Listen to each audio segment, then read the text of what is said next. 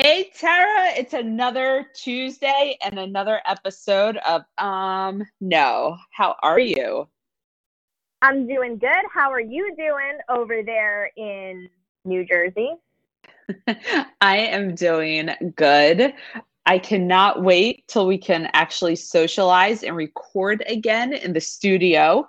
But until then, this is going to have to do, right?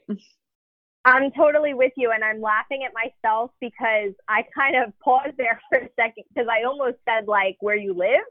And then I was like, I probably shouldn't do that. So I went with New Jersey. Oh man, and soon to be like full-time New Yorker, so I'm really happy and excited. I know. I know. That's going to be awesome because now every time I have those late nights in New York City, I know where I'm going to be crashing. 100%. I'll have a spare bedroom, so you and your boyfriend are more than welcome to stay. Let's do But it. yeah, so here's what I was thinking for today's episode. I had just met with an aspiring writer, and they asked me when I write articles, is it protocol to share drafts of the article with, the interviewee or the publicist? And I wanted to one share my opinion, share uh, industry standard, and also share like what my editors have said never ever to do. But I also want to get your perspective of it. Do you ask writers? Does it help you, etc.? So I thought that's what we could talk about today. What do you think? I think that's great. Yeah, let's go. Let's do it. When I first, I was a newbie into the whole journalism world, and I wanted to make sure everything was perfect. So I would write the article, and then 2 days before the article was about to be released, I would send a draft. Again, I was a newbie. I had no idea what the rules were. And quickly I learned that it was tedious. And when you give someone that draft, oh man, they want to change their quotes, what they've said, they want to change the angle of the story. That lasted about 3 times before I said, whoa, whoa, whoa, like absolutely not. And then when I had a meeting with my editors, they said, no, no, never, ever give the draft because then they will change everything on it. And I told this person who, wants to get into journalism, I said, listen, the best thing you could do is not share any drafts with them. Only if you're uncertain about a fact, then it's perfectly okay to share it with them. But otherwise, I mean, my very first article that I did and I sent to the person, Tara, it all came back in red. And the article was fine, but they just didn't like the quotes that they said. They didn't like the angle of the story. And you know what? After the interview, it's up to the writer to decide what angle of the story, is going to be.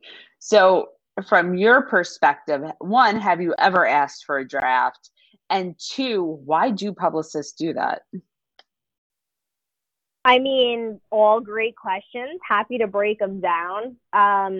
Personally, no. I can definitely say I've never asked or requested to see the full article before it came out. But I know plenty of people who do that.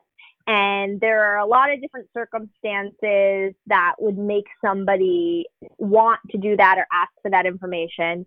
But funny enough, I've had tons of media writers, journalists reach out and offer to let me see that final piece. And really, they're doing it because it's a comfort for them. And they're not newbies. They're very seasoned. They know what they're doing.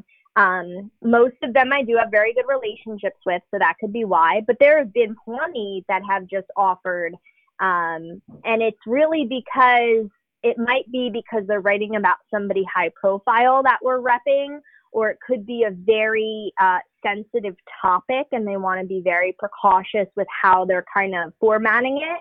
But in general, I mean, I'm saying that, yes, this has happened a bunch of times, but you got to remember a bunch of times is nothing compared to the amount of articles and press attention that we're getting for our clients daily, weekly, monthly, you know? So in general, is it common? No, it's not common. Have I had it happen, you know, a decent amount of times? Yeah, absolutely. And I think it really comes down to the writer, but it also comes down to the platform that they're writing for, because everybody's got different rules. Would I say it's common? Not super common. It happens. And a personal preference is I like to give that writer the creative freedom to tell the story how they want to tell the story, because ultimately, like, that's what's so awesome about being a writer. Like, you have that creative freedom. It's important for you to have your own style and voice. So I never want to feel like I'm overstepping as a PR person. But again, I know plenty of people who don't really care about all that, right? They just care about how their client looks. And so that might be why they kind of step in. And it could also be, just another point is, it could also be they're not confident in the way that the client might have conducted themselves. Maybe they didn't have proper media training. Maybe they weren't in for the interview. Maybe the client came back and was really upset because they feel like they kind of screwed it up or whatnot. And so that's why maybe a publicist can be more aggressive and step in. Again, personally, not my taste, not my style, but just trying to give examples of why these things might happen. Yeah. And it was after, like, this one lady, she literally rewrote the entire article. And it was at that point where I just said, no, this can't be a thing. And it was becoming too much. I was interviewing all these people a month. And then on top of it, I had to write the article even sooner so I could send the draft. And again, I did that maybe 3 or 4 times. And then it was like, okay, we're done here. It was way too much. Well, and I felt way better too, knowing that that's not industry standard. It's not. It's definitely not. I would say that any journalist that ever does share a story with me, it's usually for fact-checking purposes. They want to make sure their facts are correct, and they want to make sure, you know, spelling of unique maybe product names are correct.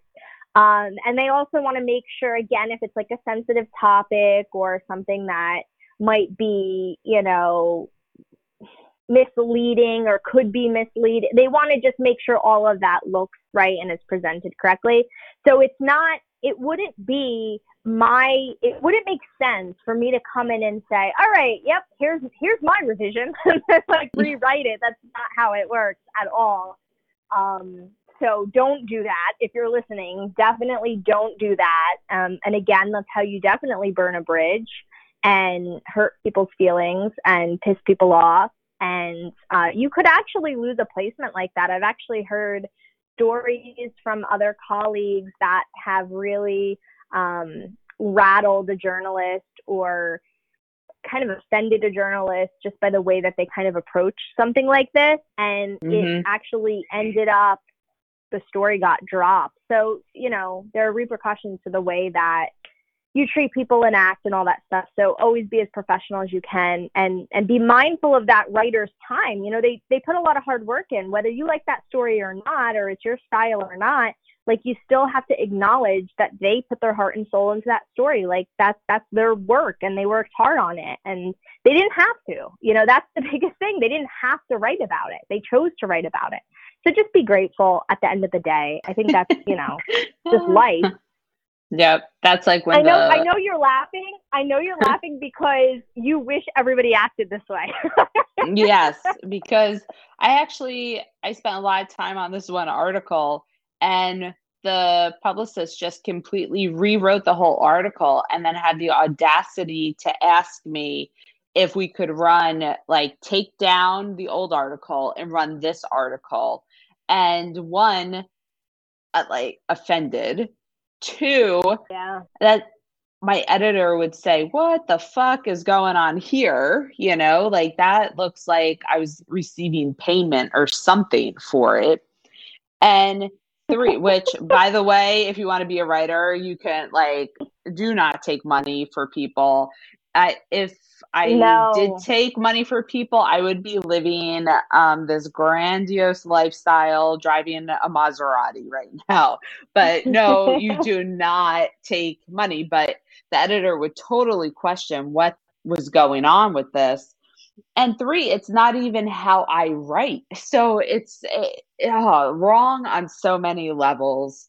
But it's just so important for people to understand that, you know what, if you don't like something that was said, then your client has to have better media training. Or again, if there's a fact, that's totally different to change. But other than that, you roll with it. Press is press, right?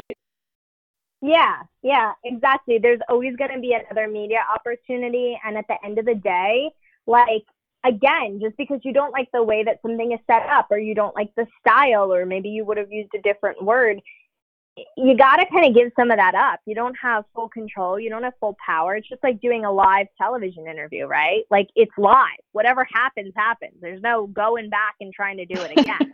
Right. So, you know what I mean? It is what it is.